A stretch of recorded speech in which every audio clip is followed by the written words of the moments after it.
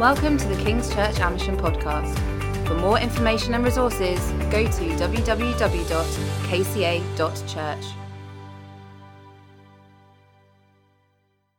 Your presence with us. Father, may it be here in this building that you pour yourself out. May it be for those at home. Pour yourself out into our lives. Father, thank you that you are with us. Thank you that you are God over every situation.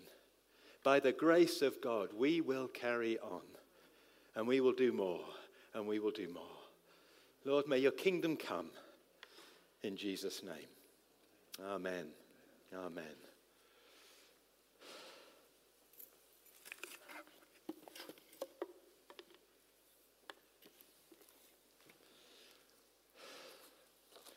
Well, good morning, everybody.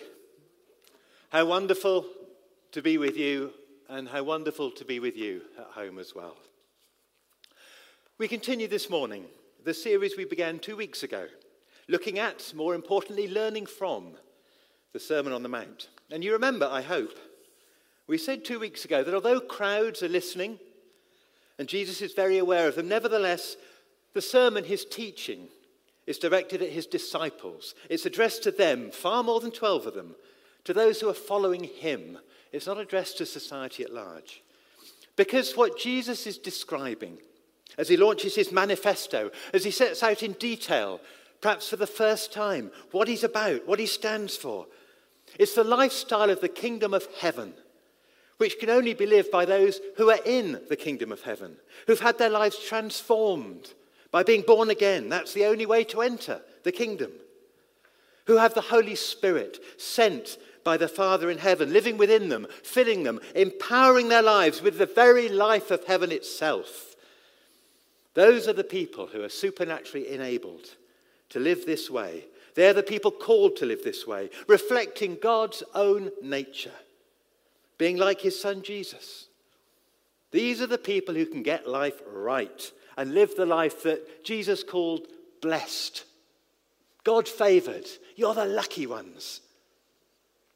To use the subtitle we've given this series, these are the people who know how to live.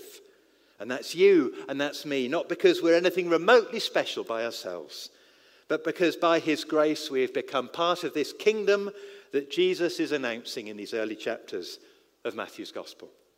So with all that in mind, let's hear the word of God read to us this morning from Matthew chapter 5, verses 13 to 16. You are the salt of the earth, but if the salt loses its saltiness, how can it be made salty again? It is no longer good for anything, except to be thrown out and trampled underfoot. You are the light of the world. A town built on a hill cannot be hidden. Neither do people light a lamp and put it under a bowl. Instead, they put it on its stand, and it gives light to everyone in the house.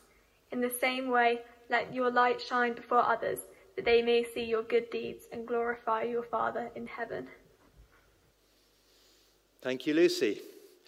So we hear these two very simple but utterly astonishing statements. Jesus says to his disciples on the hillside in first century Palestine, and Jesus says to you and me in 21st century Buckinghamshire, you are the salt of the earth. You are the light of the world. Yes, you. And there is a little bit of yes, you about it. The word you is emphasized in the Greek each time. It's as if he says, you, yes, I mean you. It's you who are the salt of the earth. You're the ones who are the light of the world. And when we hear that read, there's a temptation to do a sort of mental sidestep. You're the salt of the earth. Oh, really? Wonder who that is he's talking about. You're the light of the world. Oh, gosh, who's that then? Because they're such massive statements. It's very hard to hear them and think, yeah, that's me, all right. The salt of the earth. Or even collectively, because both times the word he uses is plural. It's very hard to think, yeah, King's Church Amersham, spot on, that's us, the light of the world. But that's what he calls us, his kingdom people, both then and now. And if you think you're pretty ordinary, how could he possibly mean me, or how could he possibly mean us together? And just think what sort of rabble he was talking to back then on the hillside 2,000 years ago. You can bet they were a pretty ordinary bunch. But that's just it. He was talking to ordinary people then. He's talking to ordinary people now. Except that they were shortly to become, after Jesus died, after he was raised, after the Spirit was poured out at Pentecost, they were going to become, and we have already become, his kingdom people. Ordinary people, full of the Spirit of God and the love and the life of God, enabled to live this extraordinary kingdom life, and in that way to be the salt of the earth and the light of the world. Does he mean us? He surely does. So before we go any further and look at the text in more detail, let's be clear about one thing. When he calls us the salt of the earth, he's talking about the flavour, the sharpness, the distinctiveness, the preserving and saving power of the kingdom of God, impacting this world through us. And when he talks about the light of the world, he means the illuminating, transforming, hope-bringing, beacon-like presence of the kingdom of God, shining into this dark world through us. That's our call. That's who we are in Christ. Salt and light. There you are. My daughter mocked me for the sophistication of this visual aid. Salt and light. Two pretty ordinary household items, both then and now. A candle or a lamp in those days rather than a torch. But still an everyday commodity. Every house would have had them. And yet both are items of extraordinary potential for impact and for dramatic change. There's nothing in the least bit bland about either of them. And Christian, you and I are equally ordinary. And yet we too have an extraordinary potential for impact and for change because of this extraordinary kingdom life that God has unleashed within us in the person of his Holy Spirit. So that's the first challenge. Simply to believe what Jesus says. Salt of the earth, light of the world, who, me? Yes, you, really. Let's look at the text. You're the salt of the earth, verse 13. What does he mean? Well, as we said 2 weeks ago, some of the force, some of the punch of parts of the Sermon on the Mount is hard for us to appreciate, simply because we're very familiar with it. And often familiar with it in a way that may be very far from what Jesus originally meant. And it's like that here. He's a real salt of the earth type, we say of someone. Or maybe at a funeral, he was just part of the salt of the earth. He was a thoroughly decent bloke. Honest, hardworking, reliable, told it like it was, always willing to help out, great chap to have around. Salt of the earth. Well, that may all be true if you really are the salt of the earth. But you can bet that Jesus meant a lot more than that. He didn't just mean that you're supposed to bring a little bit of flavour to this world, make it a nicer tasting place, a better experience for people to pass through. See, salt is nothing if it's not distinct. It is a powerful flavour, a really sharp tang. It stands out. It never simply blends in. If you're cooking with it, you don't want to overdo the salt. And that's what we bring to the earth. Because we're kingdom people, filled with the Spirit of God, which he sent from above. We bring with us a very different flavour, a very distinct, powerful, sharp flavour, the flavour of heaven. It's unique on the earth. It's found only in us. There are hints of it all around for sure. But for the real full-blooded taste, you need to come into contact with the people of God. The salt of his people, you and me, brings the flavour of God's kingdom right here on earth, where people can experience it. And one thing salt does, it creates thirst. You have a bacon sandwich or two at lunch. You wonder why you're thirsty mid-afternoon. It's the salt in the bacon, isn't it? Now, there's a wonderful story told about John Wesley, which we know is true because he wrote it himself in his diary. It's early 1736.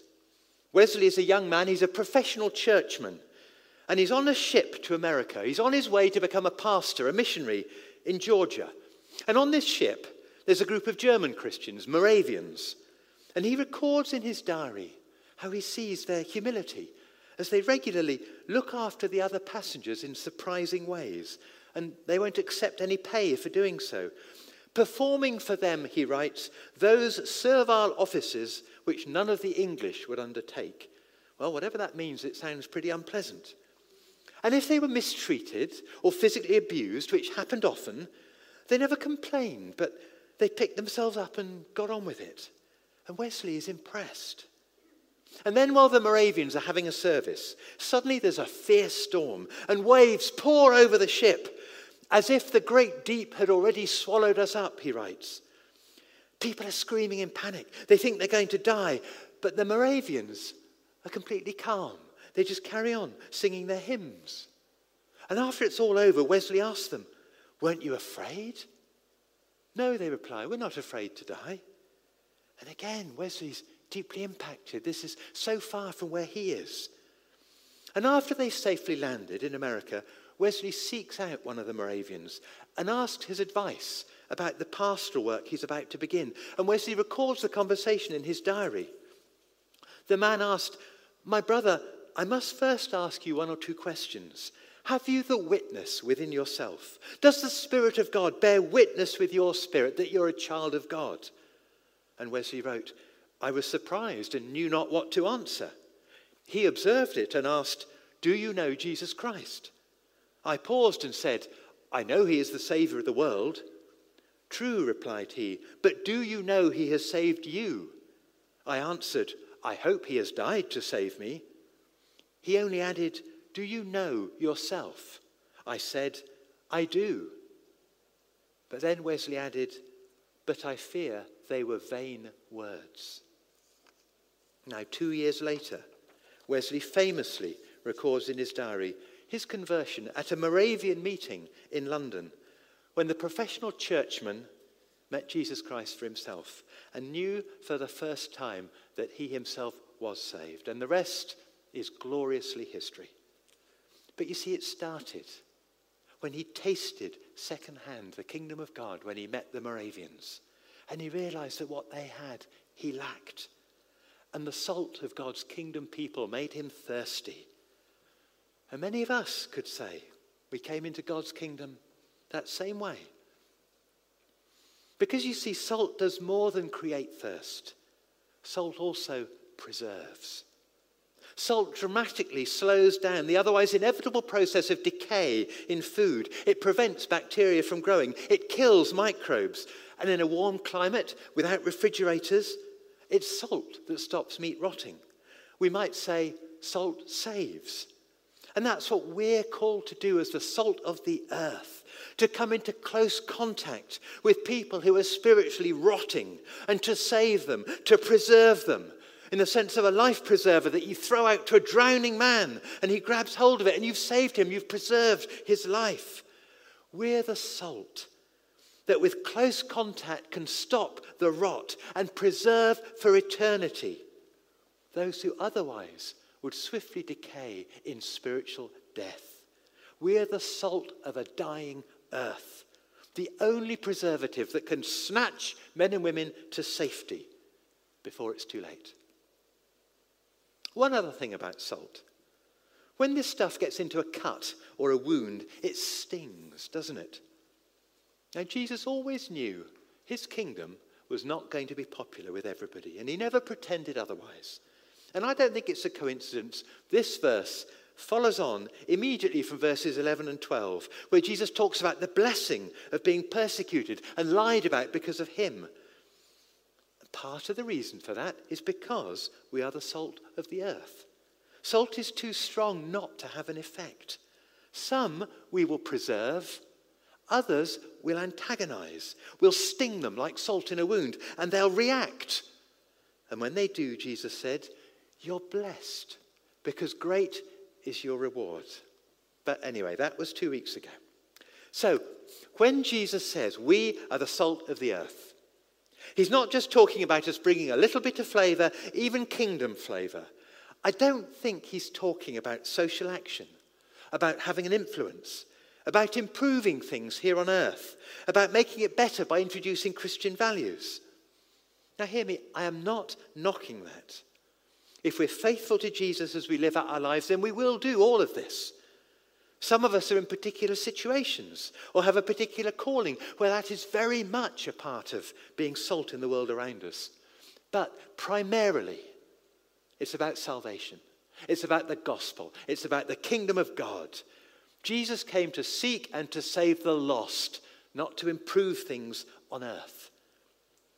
And while we will most certainly do those things along the way, being salt is primarily about bringing the salty distinctiveness of heaven to those around us so it makes them thirsty, and then it gets rubbed into their lives sufficiently well so as to be effective to preserve them for eternity. That's our main job as salt. You are the light of the world, verse 14. Again, what does he mean? What is the light for? Well, it's similar to what we said about salt. We're not meant to be light just to brighten up the world a bit, help people see a bit more clearly so they can get along their lives a bit better, a helping hand here and there, turn a torch on for you so you can see your way to your front door. No, it's about much more than that. Now, there's a bit of a clue as to what he does mean about being the light of the world, isn't there? Because Jesus said about himself in John chapter 8, I am the light of the world. So if he says that about himself, and if he then says the same thing about us, presumably it means something like the same thing in both cases, right? So if we look in John, this is what Jesus says there. He says, I am the light of the world. Whoever follows me will never walk in darkness, but will have the light of life. Now that's a pretty massive thing to say, right? So he can't possibly mean the same when he's talking about us being the light of the world, can he? Well, I think you have to understand what this light is that we have to light up the world with. It's very tempting to say, well, of course we have no light of our own, that Jesus, the light of the world, shines on us, and that we then reflect his light, like the moon reflects the sun, and that's what people see in us. It's true, Paul does talk about us reflecting the Lord's glory. That's in 2 Corinthians. But if we read on just a very few verses from that in Corinthians, this is what Paul goes on to say. God, who said, let light shine out of darkness, made his light shine in our hearts to give us the light of the knowledge of God's glory displayed in the face of Christ. Now he's talking about preaching the gospel to those who don't believe, preaching Jesus Christ as Lord. And he says God has made his light shine in our hearts to give us the light of the knowledge of God's glory. So it's not like shining a torch on us to illuminate us. It's more than that. He said he made his light shine in our hearts to give us the light.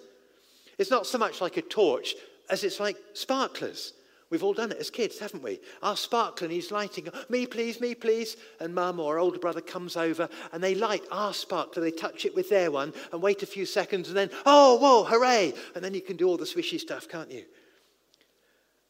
Even that's not a perfect analogy. But Paul says God has taken his light and he's put it in our hearts to shine. He's given us his light to burn within us. He's lit the lamp of his light right there in our hearts to shine out this radiance that consists of the knowledge of God's glory. This little light of mine, I'm going to let it shine. Just as the great big light of Jesus shines as the light of the whole world, so our little light will shine as the light of the world around us. It may not be as big or as powerful, but it shines with exactly the same light. The light that says, God is glorious. He's here and you can know him. You were once darkness, Paul says, but now you are light in the Lord. You are light. Yes, you're the light of the world because you know him. Because he lives in you.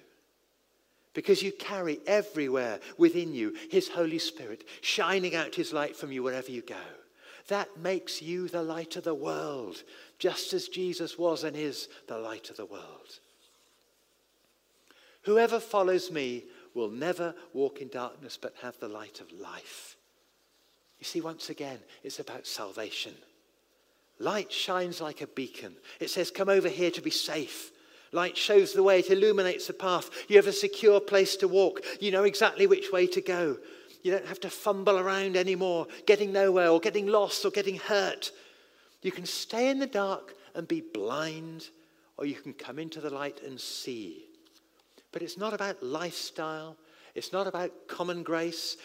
It's not about universal wisdom for mankind to live by. It's not about enriching human culture. It's about salvation, the light of life, instead of the darkness of death.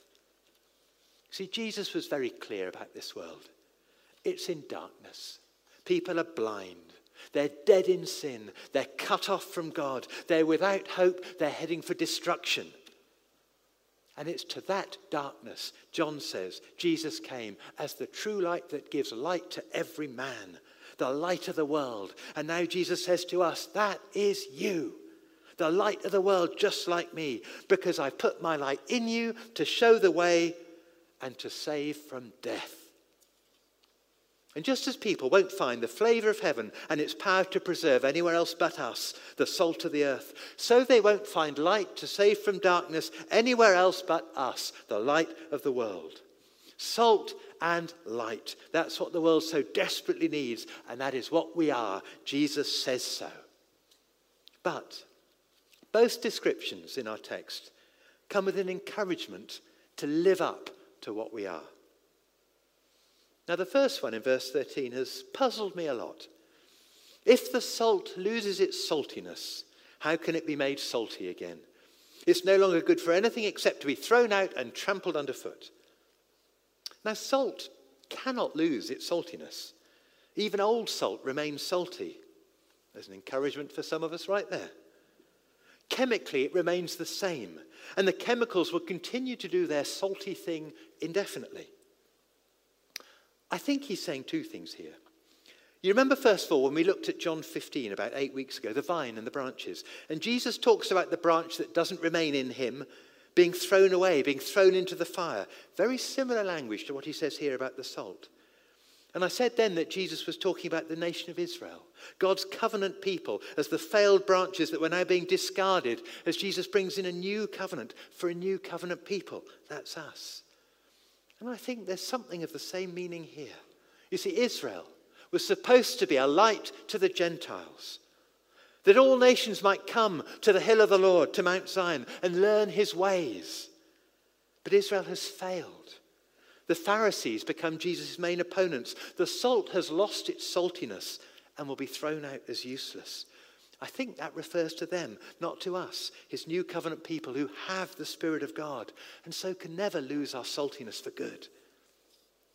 And secondly, I think it's an example of Jesus' extravagant, humorous use of language, like the plank in your own eye, like the camel going through the eye of the needle, unsalty salt. It's a nonsense. But he's saying that the only point of salt is just that, to be salty. Take that away, and there's nothing left of any value. And so he does say to his disciples in Mark 9, keep yourselves salty. So there is something to take care about. We'll come back to this point. Then he says in verse 14, a town built on a hill cannot be hidden. Neither do people light a lamp and put it under a bowl. Instead, they put it on its stand, and it gives light to everyone in the house. In the same way, let your light shine before others. Now, this is rather easier to grasp, isn't it? Just as the only point of salt is to be salty, so the only point of light is to shine. Your light should shine just as visibly as a city on top of a hill that's in full view of everyone from miles around. You couldn't possibly hide it, even if you tried. What on earth would be the point of lighting a lamp and then putting it under a bowl, or turning a torch on and then putting it in a box? What's the point of that? That's as crazy an idea as unsalty salt. A lamp that has been deliberately lit is for shining our light to everyone around. So do it. I've lit my lamp in each of your hearts, he says, so now let it shine as it's intended to, so that everyone, everywhere can see the light shining out from you. So the message is simply this: be salty salt and be shiny light. Or to put it even more simply, just be who you really are. The salt is in you. The salt is you through the power of my Holy Spirit, which I've given you. So you now share the very nature of God himself here on planet Earth. The light is in you because I myself lit the flame in your hearts when you received the love of God, when you were born again as a new creation, as a son, as a daughter. He poured his Holy Spirit in you. He filled you with the knowledge of his glory. You're full of salt. You're full of light. In fact, you are salt. You are light. So just be your true self. Be salty salt and shiny light in this rotten and dark world around you. Simply live as I've already transformed you to be, the thing the world desperately needs you to be, salt and light. But you see, it's like the fruit of the Spirit that we talked about last month. You can't grow the fruit of the Spirit in your life, we said, by trying hard. That's the wrong focus. The fruit grows naturally. All you have to do is remain attached to the vine that supplies all the fruit needs to grow. So too here. You can't be salty and shiny by trying hard. That's the wrong focus. The one thing you do need to do is to remain full of the Holy Spirit, who is the ongoing source of your saltiness and your light. Feed yourselves on him. Fill yourselves with the presence of Jesus. No one else can do that for you. And in these days, when we can't meet together properly to worship and to pray together and to encourage each other as we normally would, it's even more important that we're able to feed ourselves on the life of God, to have a daily diet of that which will not fail to produce in us a never-ending supply of salt and light. That's why I'm so thrilled that we're all doing together as small groups the new discipleship course, chapter 1. Because it's all about the daily rhythms of a life rooted in Christ. How we can walk with him day by day, experience more of his presence and power as we do so. It's about feeding ourselves daily on the Spirit. It's one excellent way of meeting this need that we have to live lives that are full of him, so that we may indeed be salt and light in the regular course of our ordinary, everyday lives. Now, I spoke to Paul yesterday just to check that we could accommodate more people. And even though the introductory session happened last week, we'll make it work if there are more people. So I implore you, if you are not already signed up as part of a group, please do so today. For your own sake, for the sake of those around you who need to see your salt and your light. Don't allow yourself to run around on empty when resources are available to help you be full. You do have a personal responsibility for your own spiritual life. So please, email the church office today to sign up if you haven't done so, and we'll make it work. You will shine like stars in the universe, Paul says, as you hold on to the word of life, not as you let go of it and neglect it. There is something you have to do. But in our passage, there's only one command, isn't there?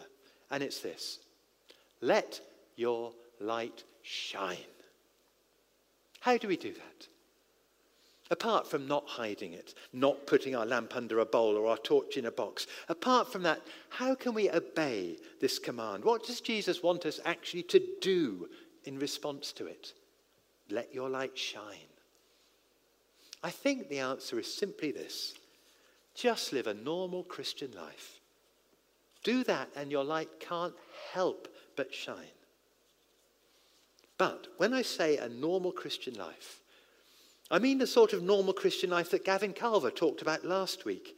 If you didn't hear him, then I do urge you, listen to it online.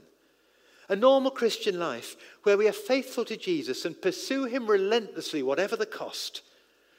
A normal Christian life where in the current climate of increased fear, and with it openness to the gospel, we take the opportunity of these days boldly to speak the message of hope to a society desperately looking for hope. A normal Christian life where instead of pulling up the drawbridge in time of need and looking after number one, we go out of our way to serve others and to love them as if they're our own flesh and blood.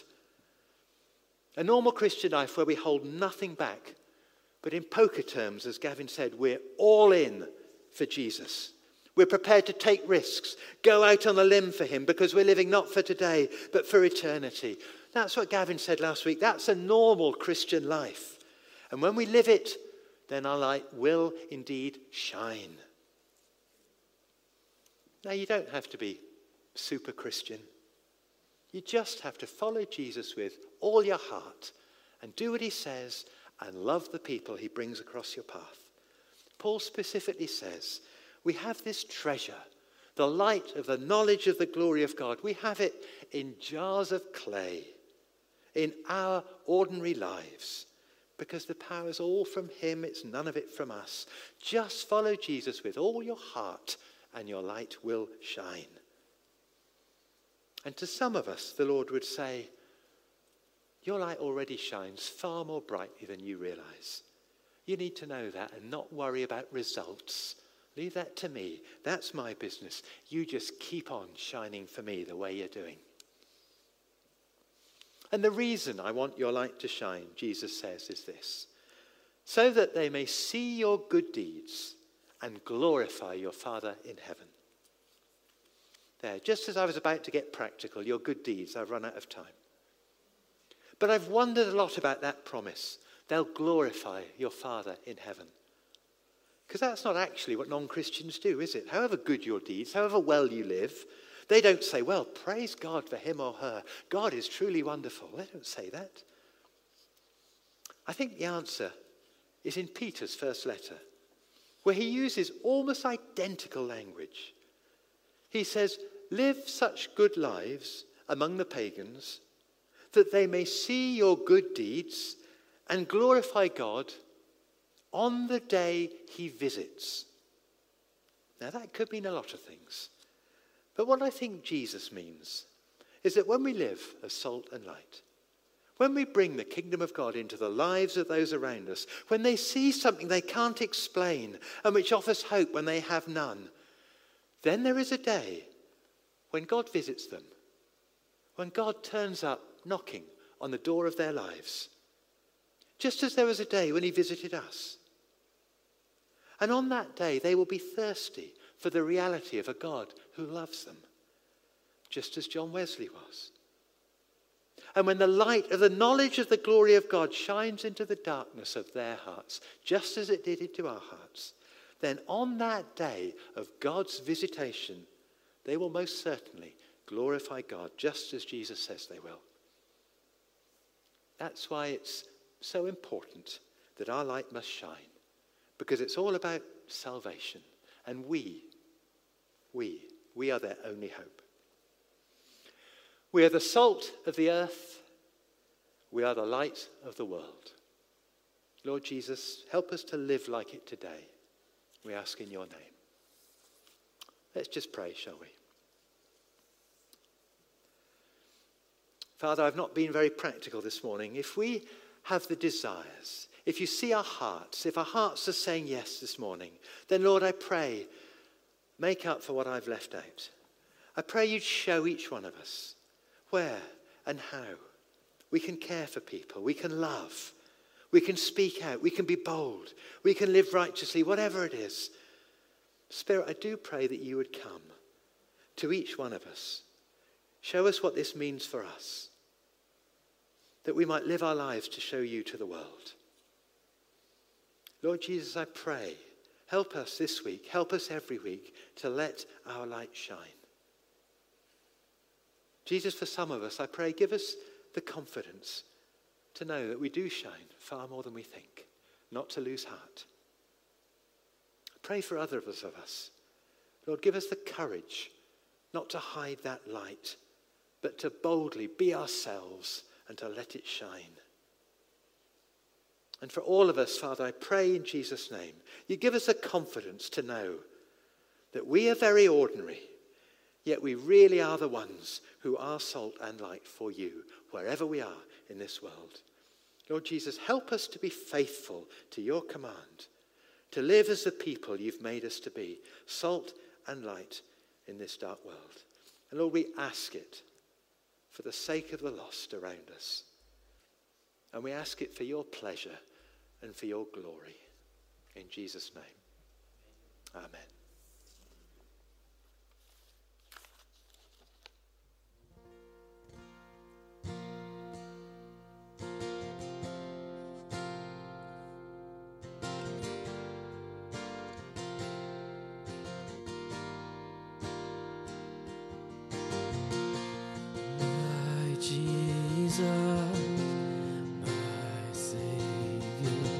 Lord, there is none like you in all of my days, and I want to praise the wonders of your mighty love. My comfort, my shelter, tower of refuge and strength, let every breath and all that I am never cease to worship you. Shout to the Lord, all the earth, let us sing. Your power and majesty, praise to the King. The mountains bow down and the seas will roar at the sound of your name. I sing for joy at the works of your hand. Forever I love you, forever I stand. Nothing compares to the promise I have in you.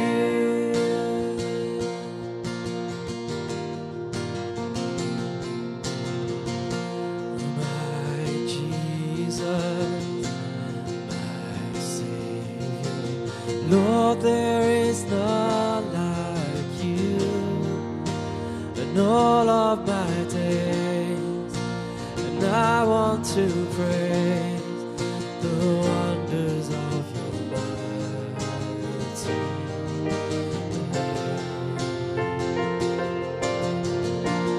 My comfort, my shelter, tower of refuge and strength, let every breath and all that I am never cease to worship you. Shout to the Lord, all the earth, let us sing. Power and majesty, praise to the King. Mountains bow down and the seas will roar at the sound of your name. I sing for joy at the works of your hands. Forever I love you, forever I stand. Nothing compares to the promise I have. Oh, nothing compares to the promise I have. Oh, nothing compares to the promise I have in you.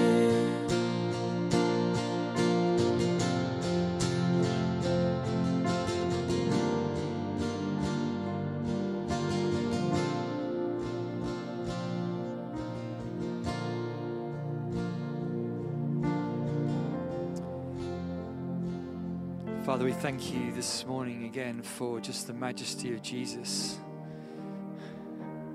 And Father, as we stand, as we sit, as we watch online this morning, we say again, Lord, we're just so struck that you would choose to place your light, your saltiness, and trust that with each one of us.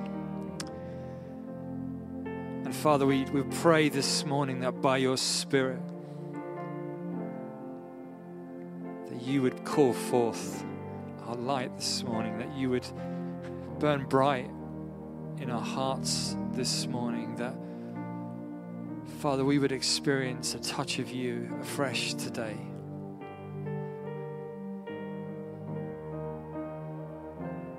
Father, that you might be the edge to our lives, that saltiness to our lives, that hope in our lives, that resource in our lives.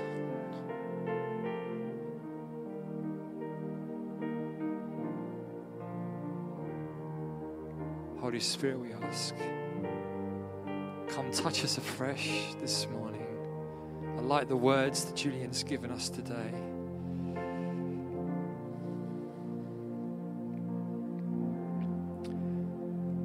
Father, may they resonate in our minds as we leave this place. And Lord, as we go into this week, Father, may we be especially aware of your presence with us and in us and through us.